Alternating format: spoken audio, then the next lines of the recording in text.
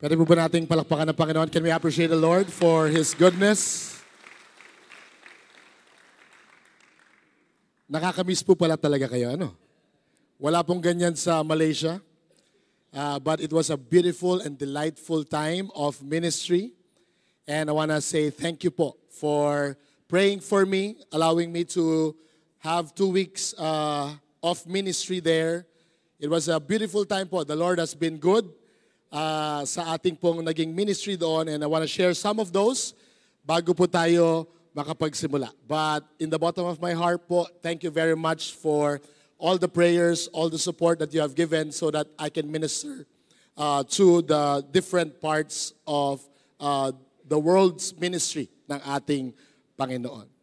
I want to appreciate Pastor Jojo for the beautiful vision casting for the last few weeks. Palapakan naman po natin ang ating senior pastor. I've been watching in Malaysia and I myself was really delighted and excited for the things that the Lord will do in the church and through the church for this year. And truly, it's a time to ascend to the greatness of God. Yan po ang ating hamon, yan po ang binibigay na word ni Lord to all of us that we would continue to grow and ascend to the greatness of God. And I know you have received the word from the Lord, and I know you're thinking about it, you are praying about it. So I want to continue on that because now it's time to do some action. Tama po ba? Tell your friend today, let's do some action. 1, 2, 3. You receive the vision. Mangyayari lamang po yun when we start doing the action for the Lord in faith. So ngayong araw pong ito, let me share to you this message. Little by little, our pastors will be unfolding the different points, the different principles that God has given to us, and the action things that we have to do. So my portion is to share to you, go and tell. If you want to really grow and ascend to God's greatness, to experience God in a powerful way this year, it is important for us to follow this rule, go and tell. Tell somebody today, go and tell. Ready? 1, 2, 3. So hindi po tayo pwedeng maging komportable. No? Hindi tayo pwedeng nandyan lamang tayo and we will experience the powerful moving of God. No, we have to move and go and tell. I want to share to you some portion po of the experiences that I had in Malaysia para po mas ma-appreciate natin kung ano po ang ginawa ng Panginoon. That's the place where I went. It's called Port Dickson. The hotel is Lexis Hibiscus. It's a 5-star hotel po where the leaders from the different parts of the world were gathered for one purpose, to go and tell to their nation what the Lord has done for their lives and to transform their nation in Christ. So, 60 participants po were there. And ito po ang mga ilang araw na nandun po ako. Ganyan po ang pormahan sa mga araw na yon. Medyo pong malakasan as the young people will say, you know. But I'm always excited po. I was always excited every time I would, wake up in the morning, 7 o'clock, and ready to serve different leaders from different countries. And ito po yung isang VP of Equipping. He's also a Filipino. His name is Dr. Joey. He was the one heading us. My role po is to shepherd the 60 participants. Alongside with my brother Stanley, the one coming from Africa. He was the one, his name is Stanley. Kami pong dalawa ang nag-serve to shepherd the 60 participants po in that activity. For 2 weeks, these wonderful leaders from different countries came and be equipped para po sa pagta-transform ng kanilang nation. So the 2 Mongolian brothers, so yan po yung kanilang local outfit. Pag sila po ay nasa kanilang bansa, but formal local outfit, yan po ang kanilang suot, And these were the 60 participants coming from different nations 28 nations. Palapakan natin ang Panginoon. 28 nations, 60 great leaders from different parts of the world. Ito pong mga umattend dito, the people who attended this equipping are different strategically positioned leaders. One from Malaysia, his name is Brian Tan. He's a Datu. He was awarded as a Datu for twice, and he served Malaysia. He blessed Malaysia because of his work, his impact to them. But he attended there to be equipped on how to transform his nation, Malaysia, for the glory of Christ. Even po yung mga kababayan natin, there were 2 kababayans who came from the Philippines. His name is Josh and one is Shane. They are young millennial entrepreneurs. No, one of them had 8 business here in the Philippines, and he came back home, having a great plan for the nation. So ganun po ang ginawa ng Panginoon, and that was the privilege that I had to just encourage these brothers, just to join them in equipping themselves to become a person who transform and impact their nation. So ngayong araw pong ito, let me also share to you, when I came back, I'm so excited. And, I'm so thrilled by the things that I have heard as well. While serving them, I'm also inspired by the Lord. At bago po ako umuwi, one of our dear elder, Sister Beth said, Pastor Jonathan, can you come, when you come back to the Philippines, can you train these people? Because they're coming from Lucena, they need some equipping, but one thing that I want them to experience is to hear the good news, the gospel of the Lord Jesus Christ. Kaya po last Friday, with one of our Pastor Ivan, and then Sister Beth, we were able to share to these people the beautiful good news of God for their lives. So my friend, nakakatuwa, di ba? The Lord is really moving. Mga taga Lucena po ito, they came from 3 hours of travel. We enjoyed, equipping one another. But at the end of the day, they experienced the love of God. So it is important for us to go and tell. That's the first command that God has entrusted to us, Lighthouse family, to really go and tell. So I want us to look back and reflect on this verse, because I think this could be something that will inspire us. I want us all to stand up and let's read together these words from 1 Corinthians chapter 9, verse 16. Because as we hear from the Lord, let us also hear from the Spirit of God. 1 Corinthians chapter 9, verse 16. Let us read it together. Yet preaching the good news is not something I can boast about. I am compelled by God to do it. How terrible for me if I didn't preach the good news. Let us all pray and ask God's grace for this message. Heavenly Father, we thank you for your words today. We expect, oh God, that you will touch us, that you will transform us. We allow the Holy Spirit to move in our midst. We are nothing without you, Lord. You have a special message to each one of us. And Lord, I pray that you will touch every heart, every person. Allow us, Lord, to reminisce the goodness of what you have done in our lives, so that it will compel us, Lord, to bring the good news to other people. Woe to us if we will not preach. Woe to us, Lord, if we will not go and tell. Because of the love that you have given to us, oh God, we cannot contain it. So Lord, today inspire us. Check our hearts and bless us. Give us the boldness, oh God, so that wherever we go, Lord, we bring this good news, because you can transform lives. So Lord, today we open our hearts. We open our minds. We open our whole being to you. Touch us. In Jesus' name. Amen. Amen. Can we appreciate the Lord? Palapakan po natin ang Panginoon. And you may be seated. What a wonderful text.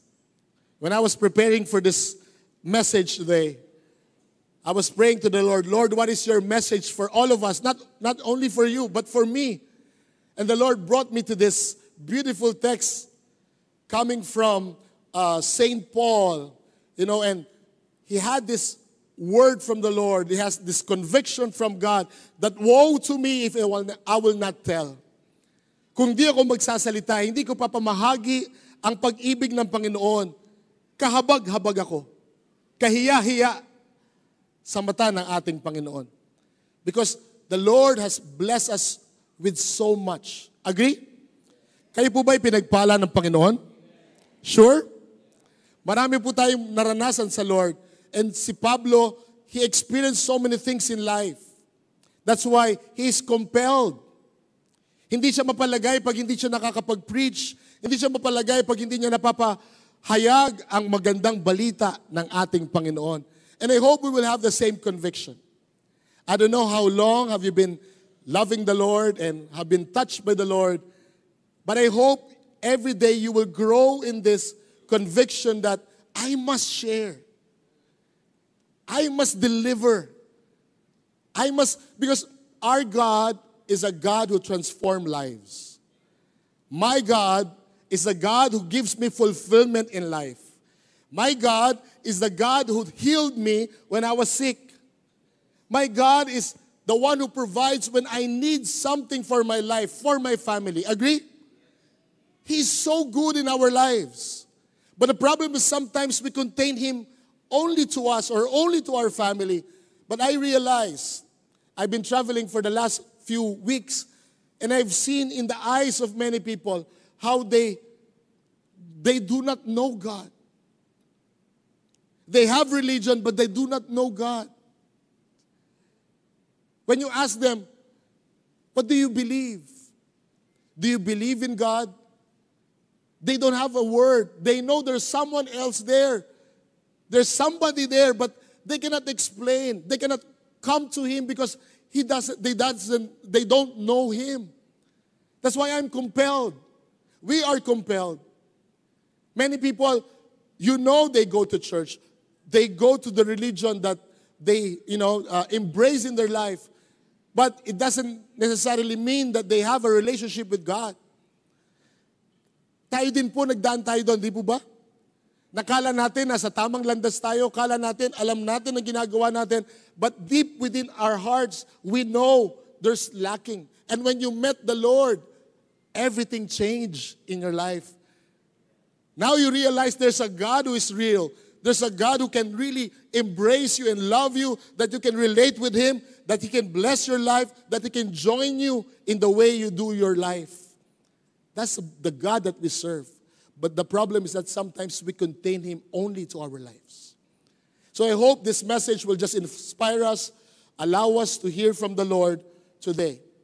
Let us begin in this preaching. I want to have a study about Paul's life, because he's a beautiful saint. So many things that you can learn from his life. But I want us to have a character study about Paul and why he had this conviction in his life. We understand that, Paul had a conversion, had an encounter with God. And when he had an encounter with God, what happened is that he was, touched by the Lord, changed by the Lord, transformed by the Lord. So the question is, when we go and tell, the question that we ask ourselves is, who shall go and who shall tell? Sino nga ba magpapahayag? At sino nga ba ang magsasalita? Sino magbabanggit sa kanila? And this was the reaction of Paul after encountering Jesus in the Damascus. Sabi niya, I am compelled by God to do it. I like the word I am. I am the one who should go and tell. I experienced Jesus. Ako ang naka-experience sa Panginoon. Ako ang nakakilala sa Diyos. Ako ang dapat mag-share ng kanyang salita, ng kanyang pag-ibig. Amen? Say the words, I am. I am compelled. Dapat ako, dahil ako ang nakaranas sa Panginoon. And that was the conviction of Paul because of this beautiful experience with Christ, with our God, this relationship that he had, the power that he encountered. Now he is compelled. So lahat tayo ay dapat mag-share. So tatanungin ko po kayo, how much or how do you know Lighthouse? How many missionaries do we have in Lighthouse? Sige nga. How many missionaries do we have in Lighthouse? Pakitanong. 7? 8? 9? You have 2 behind you? Alam mo, sometimes yan ang ating error. Iniisip natin, si Sister Evelyn, si Doc si Doc Chuck, di ba? Sila yung iniisip natin. But everyone is a missionary. Yang katabi mo, pakisabi sa kanya, you are a missionary. Why? When you love the Lord, when you accepted the Lord, you participate in the mission of God. The time that you have met the Lord, God is inviting you, has invited you to join me. I'm doing something in the world, and you are part of that. God has a mission. May mission siya sa Pilipinas, may mission siya sa Las Piñas, may mission siya sa mga pamilya mo, may mission siya ang ginagawa. And when you are in love with God, then you become an automatic missionary. You see, this is the first problem. Lagi nating pinamimigay yung trabaho sa ibang tao. Tama? Pag hindi ako magaling magsalita, hindi ako preacher, no. All of us is or are missionaries. Why? Because you're participating in the works of God.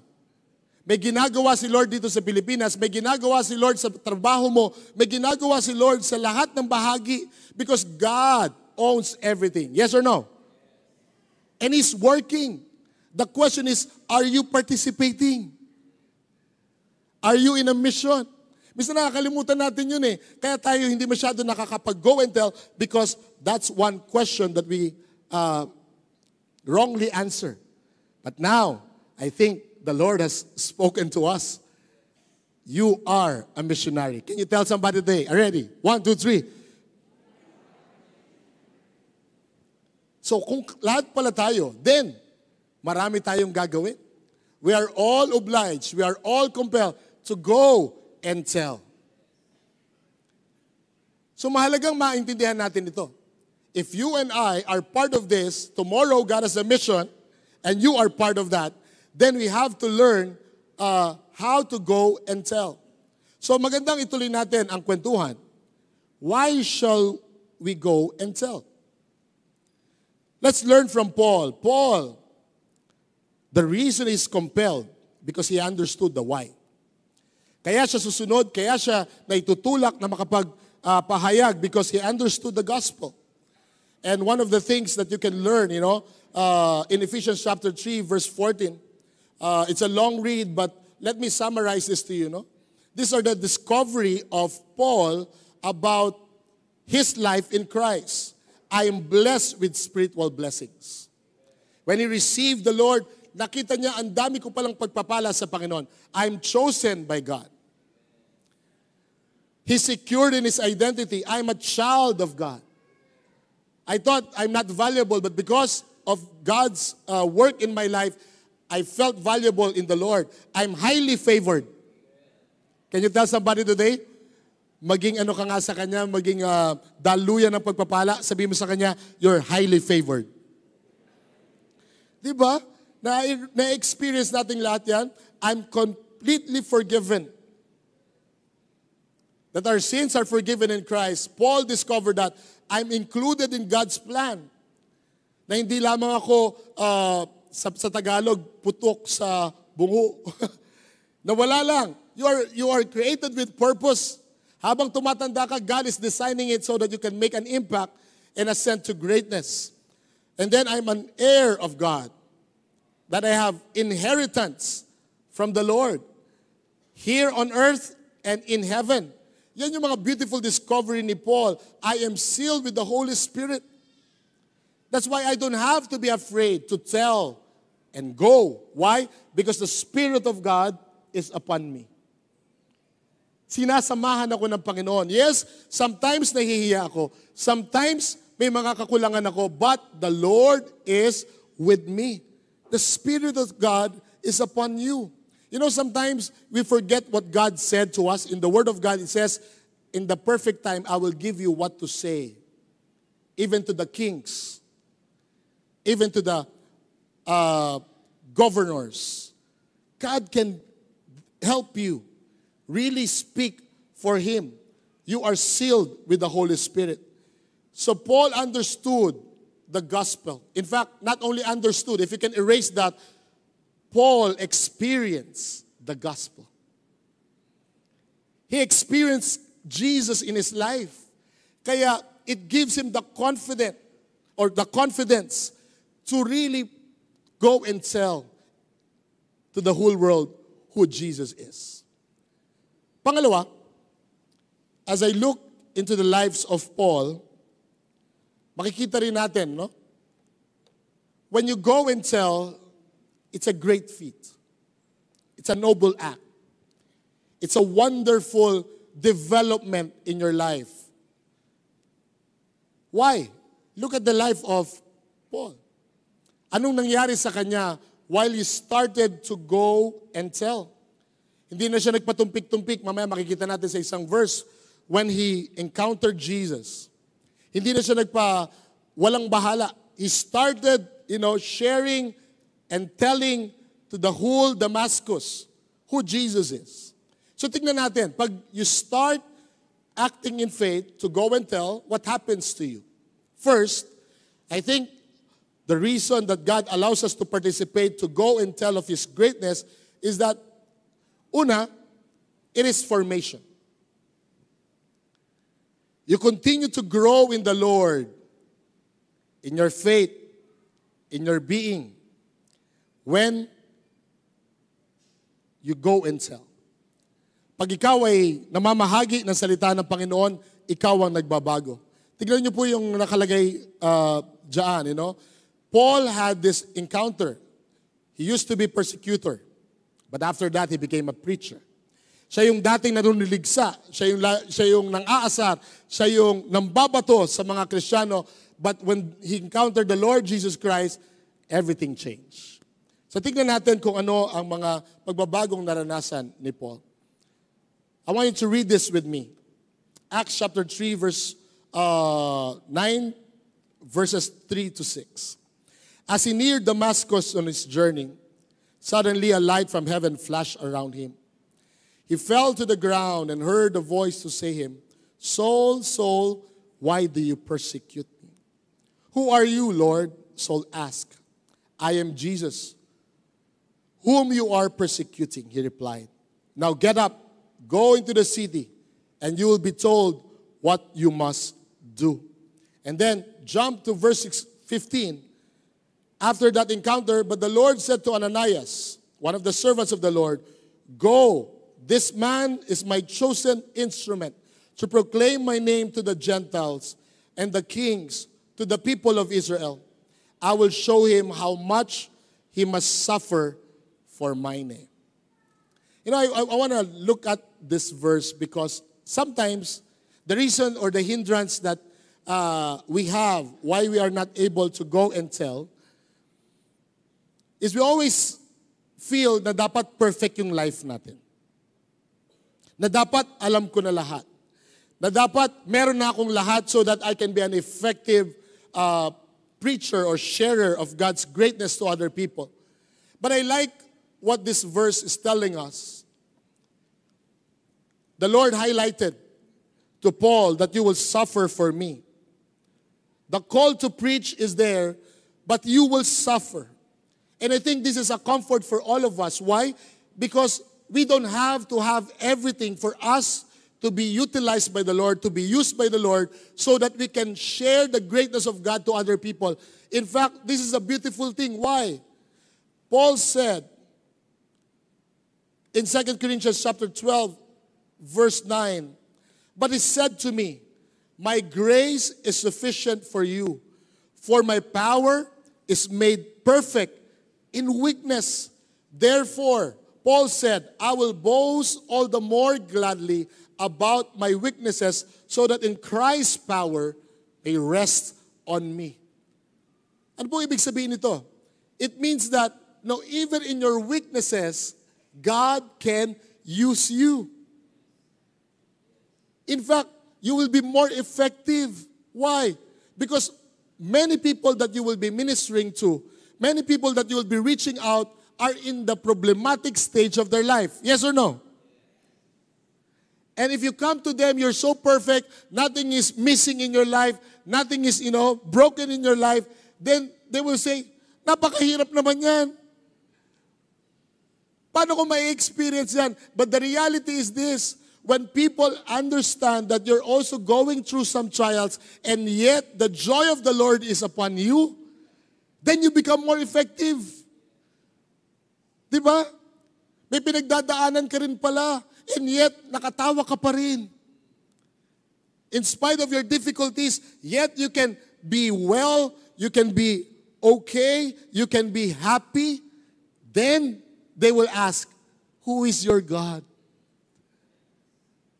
Kahit meron kang sakit, nakangiti ka pa rin. Kahit sapat lang, minsan nga kinakapos pa rin, pero nakapangiti ka pa rin. O tingin sa katabi, ngiti. Yan ang ngiting ganon. Tama? You become more relatable. That's why we don't have to be perfect in our lives. Paul said, ask the Lord, Lord, remove this sickness in me. 3 times he pardoned God, Lord, please. But Jesus said, my strength is made perfect in your weakness. The Lord will sustain you. And people are looking for that sustaining grace of God. Because sometimes problems are long-term. But yet, the sustaining grace of God is sufficient for them if they will just realize the love of God for them. So my friend, it's okay to have weaknesses. It's okay to have, some brokenness in our lives. But it doesn't mean that you will not be effective. Because in your weaknesses, God will manifest His glory in your life. Amen? Can we appreciate the Lord for that? Can you inspire somebody? Sabi mo sa kanya, kahit may problema ka, ready, 1, 2, 3. Kahit may problema ka, gagamitin ka pa rin ng Lord. Tama? Kasi minsan nag-guilty tayo, how can I pray for somebody? Ako nga, meron din ako mga problema, meron din ako mga pinagdadaanan. All the more better. Because both of you will rely on God. Kapatid, pinagpipray mo na sana magkaroon ka ng boyfriend, ako rin. Kapatid, nagpipray ka na sana makabayad ka ng tuition fee, ako rin. Let's believe in the Lord because He said, His grace will be sufficient for us. Can I tell you, in my testimonies, in my many days that I have experienced the grace of God, these are the things that had happened to me. And then your ministry will be more accepted by other people.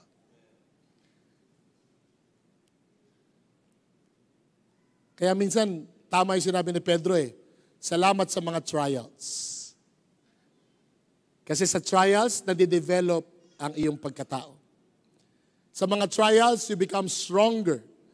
You become better. Because mas common sa atin yung mga may pinagdadaanan. So let the Lord reveal that to you. You don't have to be perfect so that God can use you. In your weakness, God can use you. Amen? Muli, palapakan natin ang Panginoon.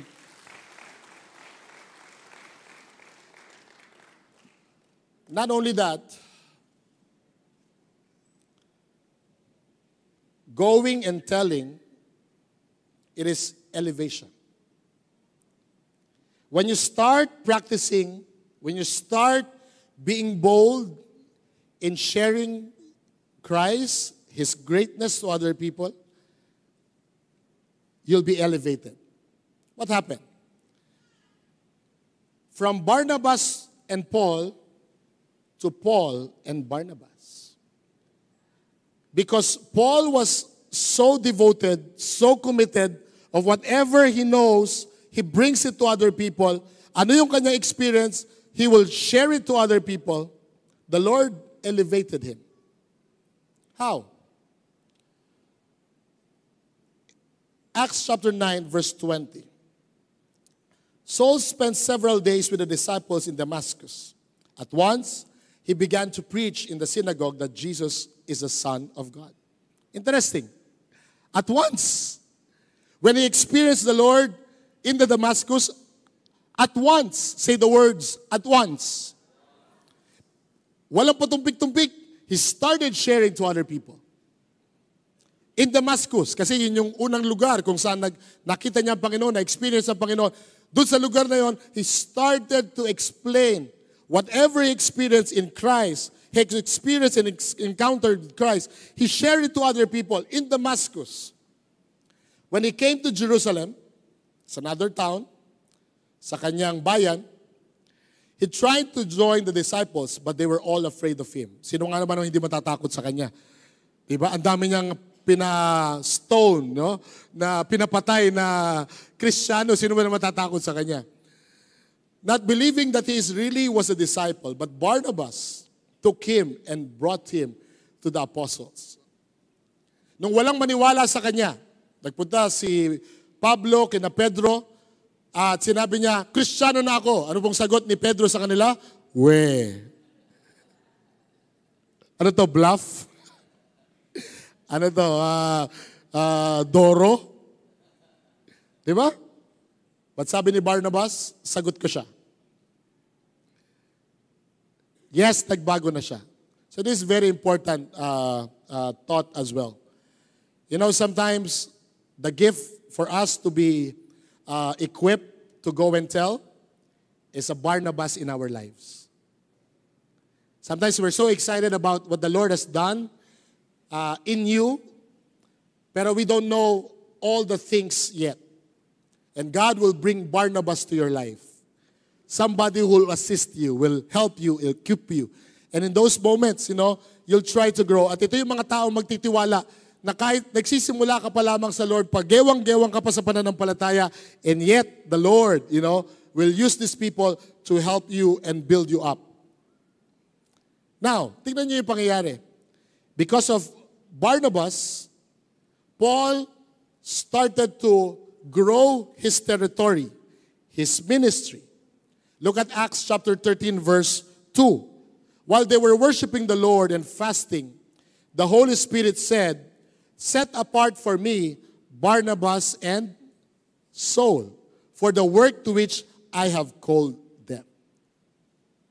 So hindi lamang si Paul, you know, started to share in Damascus, but God is uplifting Paul, raising him up to go. Pero maganda dito, no? Maganda yung kumbaga sa tagline, sa pelikula.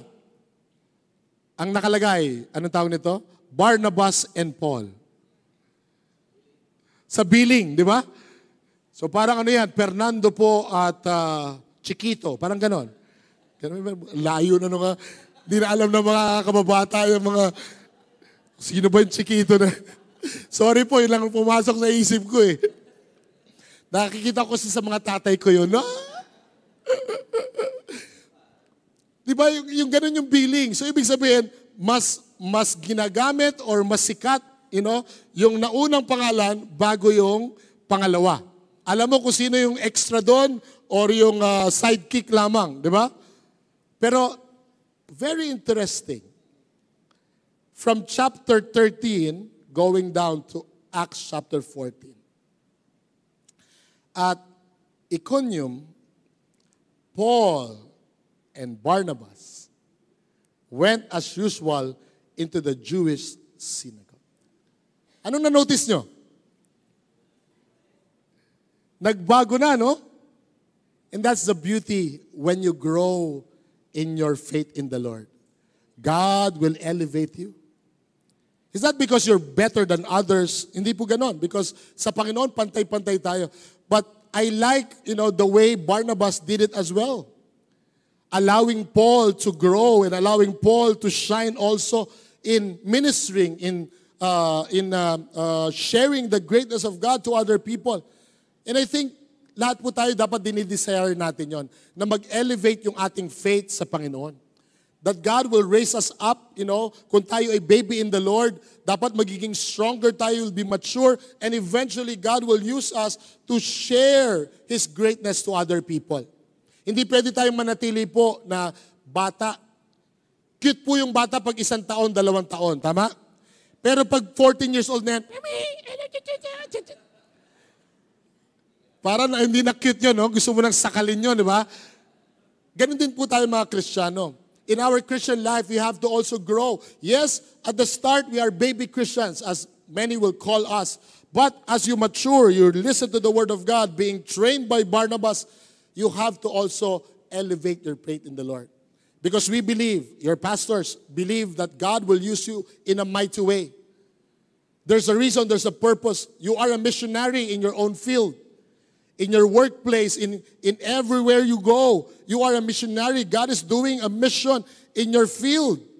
And God will equip you. But the problem is that if you don't allow God to elevate you, you'll be always hampered in your growth. That's why you have to work with the Holy Spirit. You have to allow others also to equip you. And then when you do so, you'll be effective. And you will see that God will be using you in a mighty way. So napakahalaga po sa atin dito, no? Elevation. God will elevate you in your life and in your faith. Can you tell somebody today, malakas, mata sa mata, God will elevate you. Ready? 1, 2, 3. Not only that, my dear friends, the third, of the discovery of Paul, when you go and tell, it's also acceleration. God will accelerate. When you start being confident, when you start, being faithful in going and telling of God's greatness to other people, of the good news, God will accelerate you. I remember this, description about Paul the apostle. Why? He's not only helping other Christians. He's not only limited to his space o kung saan siya nagsimula. But God, by His grace in the life of Paul, He started to use him to start new work in a new environment, in a new place. The Lord is really helping Paul, and really unfolding the plans of God in his life. And remember, Paul is a very, very intelligent man. And God knew that. Kung i-describe natin who Paul is, was in that time, my dear friends, he has so many things that he has done as well. He's a Levite, a Benjamite, he's a great teacher of the law. Those are things that he has done. Of course, he said at the end, these are all rubbish, garbage, if you compare it in what I discovered in the Lord. But I believe God used all those things about Paul. Paul can speak Hebrew, he can also speak Greek. That's why he's so effective in sharing to the different parts of the world. Why? At that time, Greek was the common language of many nations at that time. Ngayon po, ano bang common language natin na ginagamit sa ibang bansa? English. And there's a purpose why you are press 1. Alam niyo yung press 1? Yung sa telepono, di ba? Pag mo, press 1 for English, gano'n. Press 1 for Taglish, press 2 for Taglish. May mga press 1 na mga tao, di ba? Yung ang galing mo magsalita sa banyagang salita, there's a reason for that. Yung pinag-aaralan mo ngayon, yung ikaw ay doktor o ikaw ay engineer, there's a reason for that. God knows. He designed you actually. Bakit ikaw ay extrovert? Bakit ka introvert? The Lord has designed you in that way. Why? Because He will use you. And He's positioning you. Actually, that's one thing that we are not realizing. Why are you a businessman? Why are you honored, in your colleagues? Why do you have this kind of favor that you experience when you sit down with other people? Why? Because the Lord has favored you. And the Lord has strategically positioned you so that you can do His mission in the own field that you are in right now. God wants to use you. God is equipping you. Kilala ka ng Panginoon. Pakisabi nga po sa katabi, kilala ka ng Diyos. Alam ng Diyos ang iyong kagalingan, alam ng Diyos kung nasan ka, alam ng Diyos ang negosyo mo, but He will accelerate that. Look at this, Acts 16.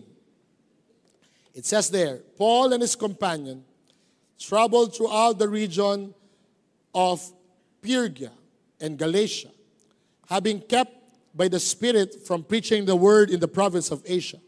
When they came to the border of Mysia, they tried to enter Bithynia, but the Spirit of Jesus would not allow them to. Here you can really sense, how Paul is growing in faith. Why? He learns to listen to God. I hope you will grow in that way as well. My prayer as your pastor, that you will grow in discerning the Lord, that you will have this beautiful communion and communication with God, that you can feel, that you can experience, that you can know and be certain that God is speaking. Dito po sa text na binasa natin, sinasabi ng Lord, hindi pa. Hindi ka makakapasok dyan. Hindi kita pinapahintulutan. Grabe yung kanilang communication.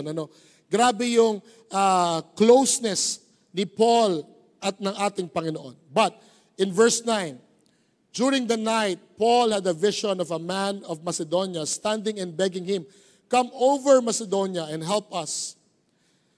After Paul had seen the vision, we got ready at once to leave for Macedonia, concluding that God has called us to preach the gospel to them. Paul the apostle started new work for God. And some of you are in that season. I don't want you to miss that. Some of you want to start something for God. You want to open a Bible study. You want to open, something new. And you're afraid, baka wala namang ganitong ministry sa Lighthouse o wala pang gumagawa ng ganitong bagay. Baka hindi naman to effective. But can I tell you, maybe God is putting that in your heart to start something beautiful for God. Because God is accelerating something. Doors will open for your life. If you will be sensitive, the Lord will open doors for your life and you will sit down with people that your pastors cannot sit down with.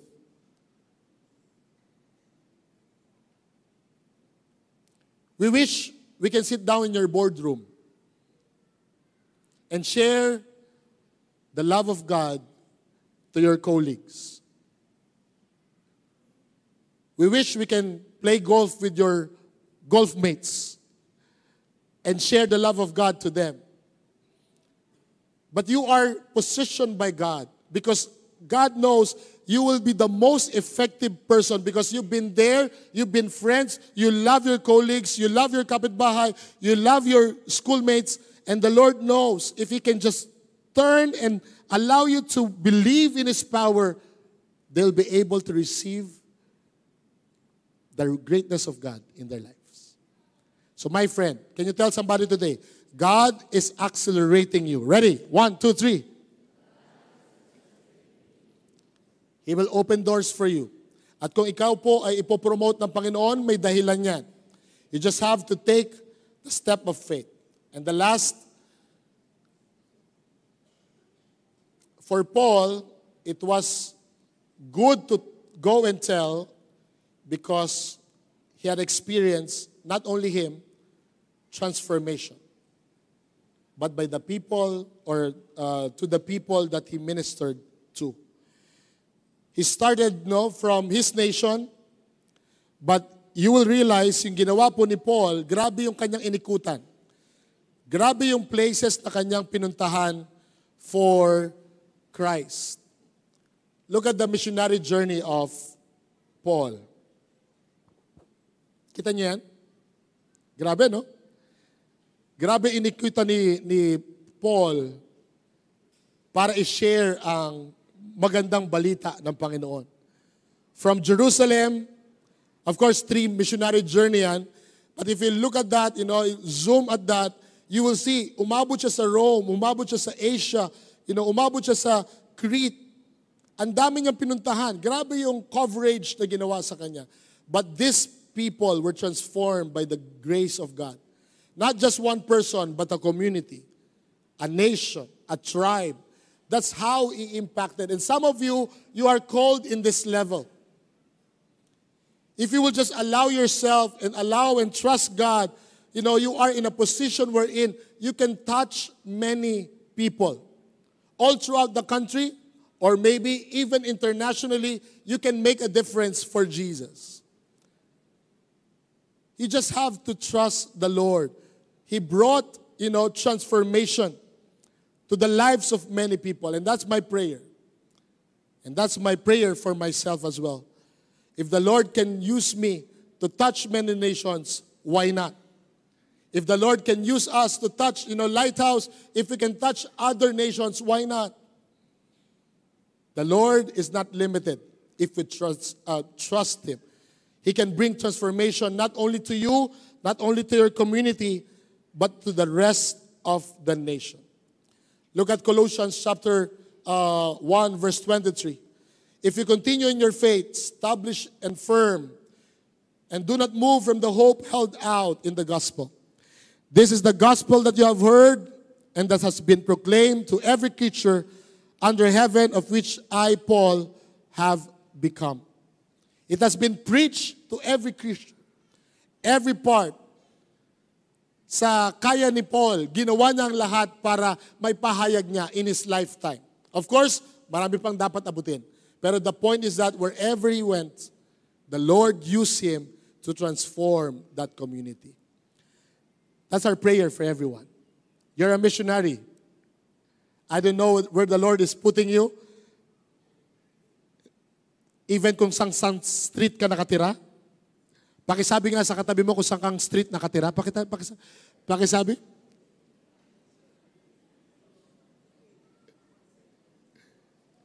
The Lord has placed you there to bring transformation, to express God's greatness in their lives.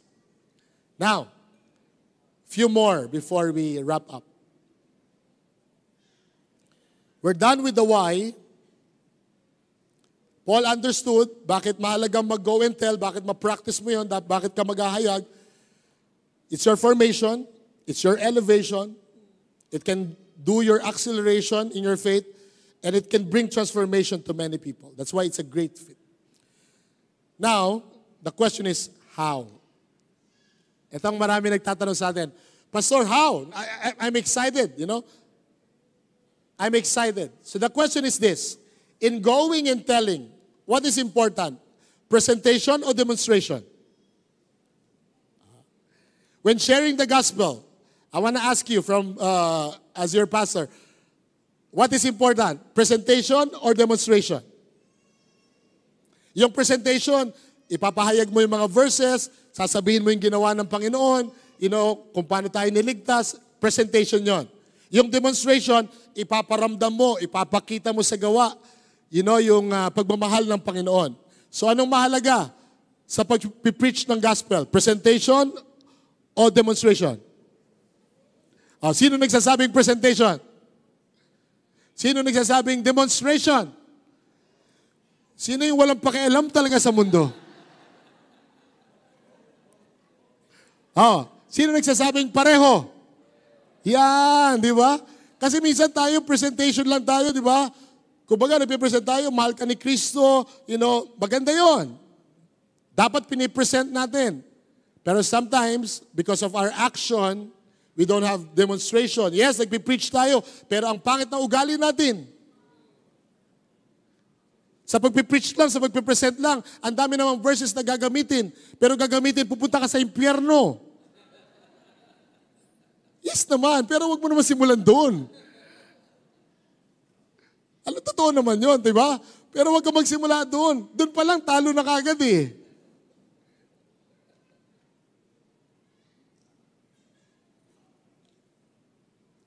Minsan sabihin mo, di ba, sa kapitbahay mo, mahal ka ni Kristo.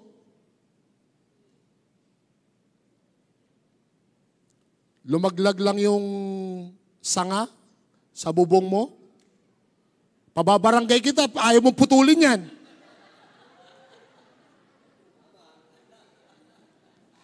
Buti walang ganyan sa lighthouse, di ba?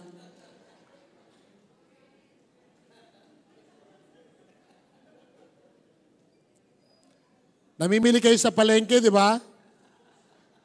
Tapos sabi mo, Manang, alam mo ba mahal ka ni Kristo? Magkano yung tinda mo? 100? Baka pwede mong bawasan 25 na lang. Baka sabihin niya, ang kuripot naman ng Kristo mo. Tama? Sometimes we have to ask ourselves, are we really presenting God or are we demonstrating the love of God? Yung iba naman sa atin, puro demonstration. Ang talagang, di ba, nilibre mo na siya ng Starbucks. Every time na magkikita kayo, Starbucks, pinapakita mo talaga mapag-ibig ang Diyos. Mahal ka ng Panginoon, nililibre mo siya. Namatay na siya, hindi mo pa nasabi.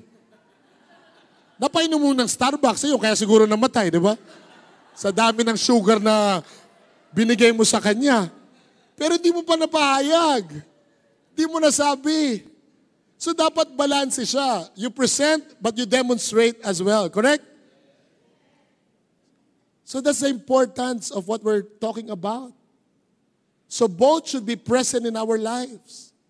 You know how to share the written word of God, the conversation of God's goodness, but at the same time, you demonstrate it in your life. Yung sasabihin nila, di ba, ang sarap sa demonstration, alam mo yung Kristiyano kong boss, sobrang bait niyan. Yung mga kapitbahay mo, nandiyan po ba si brother, kunwari Juan, brother Ruel, ganyan. Ay, yung brother Ruel po, napakabait po niyan sa amin dito, yung lagi po namimigay ng ulam. Sarap, di ba?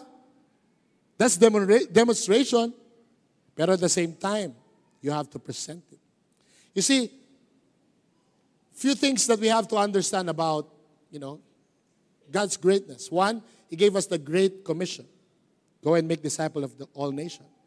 He also gave us the great commandments. Love God with all your heart, with all your soul, with all your strength, and love others as you love yourself.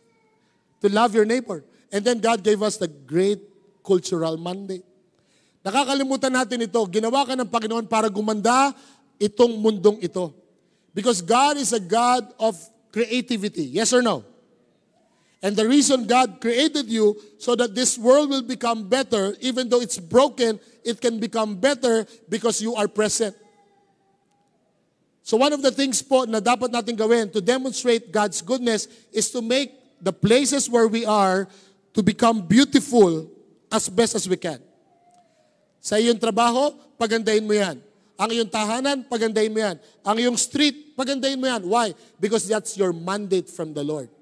He's the God who makes things beautiful. So dapat po, ganun din tayo. Whenever we're doing something beautiful, it adds value to the whole world or to the betterment of the world. My dear friend, yan ay tungkulin din natin sa Diyos. Hindi lang yung basta mapatanggap natin sa Panginoon. Kailangan mapatanggap, no.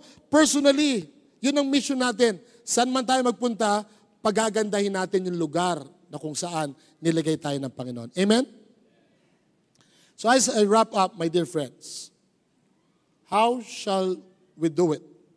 And to whom shall we go?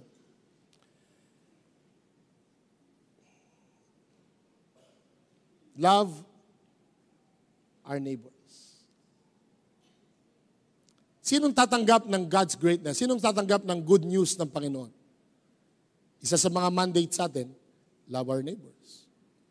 So the question to ask is, how can you bring the good news to your places.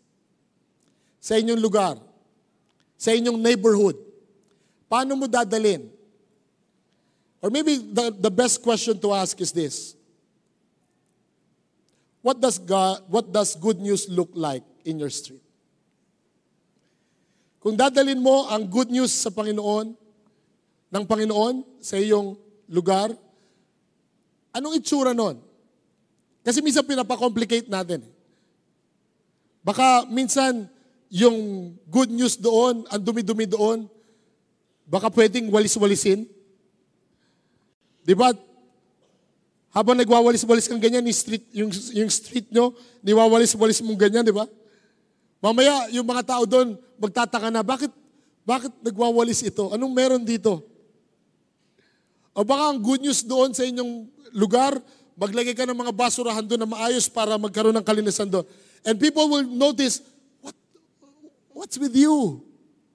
Why are you doing that? Siguro magandang tanong as we wrap up. Diba sabi sa atin, love your neighbor? Magte-test lamang po ako sa inyo. Kung ikaw po yung nasa gitna at yan ang tahanan mo, sino po yung mga kapitbahay na nasa likod mo? Nasa harap mo? Nasa gilid mo? Who are the people on that neighborhood? Can you name them? If I'll ask you now to, who is your neighbor behind your house? How about sa front? Kilala mo ba sila? How can we love somebody whom we do not know? You know, when I was looking at this, my dear friend, I myself had a realization. Sa ordineta, kaya kong i-fill up lahat yan. Pero sa pilar, parang hindi ko yata ma-fill upan lahat. I'm also guilty of it. Ang daming nare-reach out sa labas, pero your neighborhood. Do you know the prayer needs of your neighbors? Have you done something to demonstrate Christ's love for them? Napakagandang tanong sa atin. Because when we want to bring the greatness of God, don't try to go beyond. Salamat at kung may pagkakataong yun. But you are strategically placed by the Lord in your own neighborhood. How can you bring the good news to them? Maybe the good news is, kakamustahin mo lang yung mga kumare doon. You're the listening ear to your neighborhood. Hindi magmamarites, makikinig para mag-pray. Something that you can do easily. Isa sa mga elder natin, yesterday, asked my help because talking about your neighborhood, for him, his neighbor is his employees. And what's the good news para sa kanila? Some of the employees of Brother Eboy, nagsasama ng hindi pa kasal because they don't have the money to do it. So what's the good news of Christ para sa kanila? What's the greatness of God? The Santa Rosa people started to invite them if they want to get married. And most of them said yes, kaso wala silang pera. So what they did is that in the coming 2 weeks, the church will put their resources together and they will make sa bayang kasalan para sa mga empleyado ni Brother Eboy at ni Engineer Eric. Para sa kanila, yun ang good news. At dahil ako naman, ang aking strategic position ay magturo. Kahapon, nagturo ako ng umaga para may turo sa kanila ang mga principles ni Lord kung paano magkakaroon ng matibay na pagmamahala. For Eboy, yun ang kanyang good news. Yun ang pangangailangan ng kanyang mga empleyado, yun ang ibinigay niya sa kanila at nakikilala nila si Kristo sa ganong kaparaanan. Sometimes we complicate things. I had this testimony that I have read that really touched my heart. There was this old women who also received this vision from the Lord, how to go and tell. Na-receive niya yung call, but she was not sure kung anong gagawin niya. At bago umalis ng church, sabi niya, Lord, kausapin mo po ako. I want to bring to my neighborhood ano ang kailangan nila. How can I share you sa kanila? At alam mo, dahil yung kanyang bahay ay malapit sa mga apartment ng mga bata, ang naging vision niya, ang binigay ni Lord sa kanya, muffin.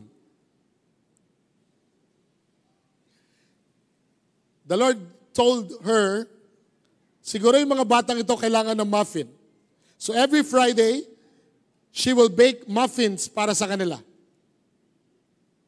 Una, 5 bata lang ang nandoon. And then, every week, she will just prepare muffins doon sa hagdanan ng apartment. And then, all of a sudden daw, may isang kabataan na nag-show up. Tapos, iniintay siya kung darating. At pagbaba niya, nandun, nakita niya yung mga bata naghihintay. Sabi daw ng isang kabataan, sabi ko sa iyo, may libreng muffin dito eh.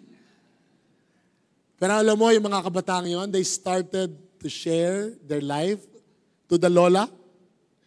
And the story said, the lola daw became the youth pastor of the youngsters in the apartment. In fact, the church was so blessed that many young children or youngsters came to know the Lord. Alam niyo ang ginawa ng church? Bumili ng sasakyan para yung mga kabataan sa mga apartment na yon ay madala sa church dahil they are growing. In fact, the apartment building manager, ang sabi sa kanya, kasi nawala na daw yung mga basag doon sa mga apartment. Nawala na daw yung mga parang vandalism sa apartment. Tapos iniimbestiga nila kung saan nanggaling, bakit wala ng mga basag-basag sa apartment. And they realized it was about the muffin. At alam mo ito magandang good news. Sabi ng building apartment manager, Manang, basta gawa ka lang ng gawa ng muffin, wala ka nang babayaran sa building. Pwede ba natin palapakan ng Panginoon doon, ano? So as we end, my dear friend, what is the good news para sa inyong neighborhood? Sa inyong mga tahanan, sa inyong street, ano ang good news? Maybe it's muffin. Maybe, it's something that so small that it's within your hands, but yet it can change. It can speak of God's greatness. I hope as we end this preaching, you will ask the Lord as well, Lord, what's the good news for my neighborhood? For my street? For my kapitbahay? For my seatmate in the school? For my cubicle in the office? Ano ang good news, Lord? Speak to me because I want to go and tell. Amen? Palapakan natin ang Panginoon. Let's all stand up. Practical things. Tap your community. By the way, if you want to share greatness, yung ating po mga ladies, they are reaching communities in BF. They need more people who can listen to other people. Kaya kung mahilig kang makinig lang sa tao, approach the ladies, approach sina Judith, approach Ohana. They can give you opportunity to bring God's greatness to other people.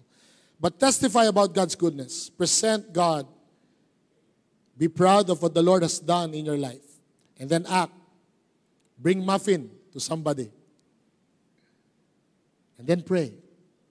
Because ultimately, it's the Lord who will change people's life. It is the Lord who will reveal Himself to them, not you. God will reveal. Hindi po limitado ang Lord. Maging present ka lang, ma-introduce mo lang si Lord, bahala nang kumilos si Lord sa kanilang buhay. Just stop your community. As we prepare our hearts for the communion,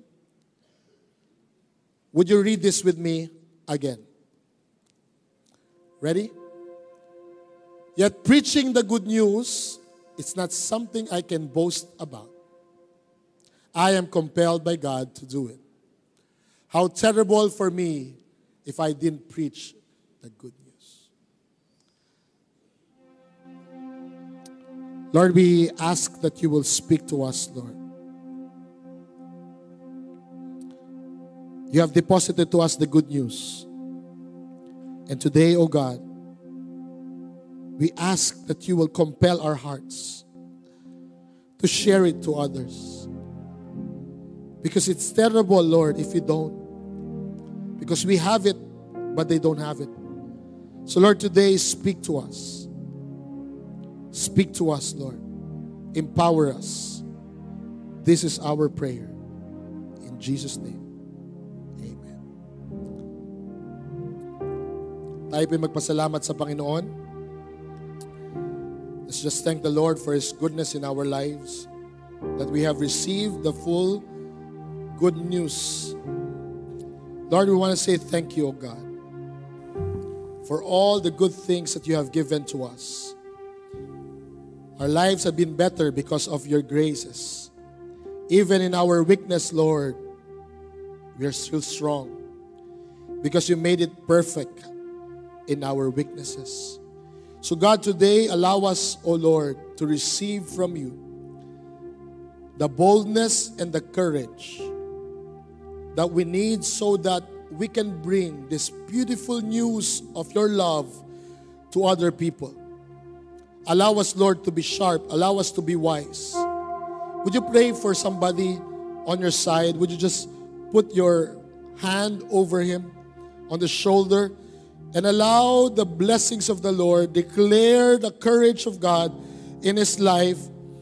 Father, I pray, Lord God, that you will just allow the Holy Spirit to touch, Lord, my brother and my sister, that she will be compelled today, oh God, that the love that overflows in her and in him, Lord, will just flow towards his neighbor and her neighbors, oh God, to the family, Panginoon. And I know, Lord, that you have given him skills, given her strength, Lord God, the personality, even, Lord, the trials, Lord, that will minister to other people. So ngayong araw na to, Panginoon, pagpalain mo po siya, palakasin mo po siya, oh God, and allow that himself will always be reminded that you are a missionary of the Lord. God is working a mission in your work, in your school, in your community, and you are part of this. God will use you mightily. Maraming salamat, Panginoon. And today, give us wisdom. Paano namin padadala? Paano namin gagawin? I-demonstrate ang pag-ibig mo. Muffin ba? Paglilinis ba ng aming kalye? Whatever, Lord. Speak to us, O God, because we want to deliver your good news to these people, and then we can present the gospel sa kanila. Lord, will you anoint my brother? Bless him. My sister, bless her. Lift up your hands unto the Lord. May the Lord bless you.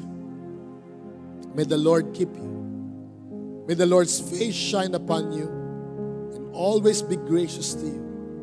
May the Lord give you courage, strength, love, so that you can present him to anywhere, anytime, any day. And that the shalom of the Lord will be upon you. In the name of the Father, the Son, and the Holy Spirit. Amen. Can we appreciate the Lord? Palapakan natin ang Panginoon. Before you leave, hug somebody, tell them, you are a missionary. God bless you.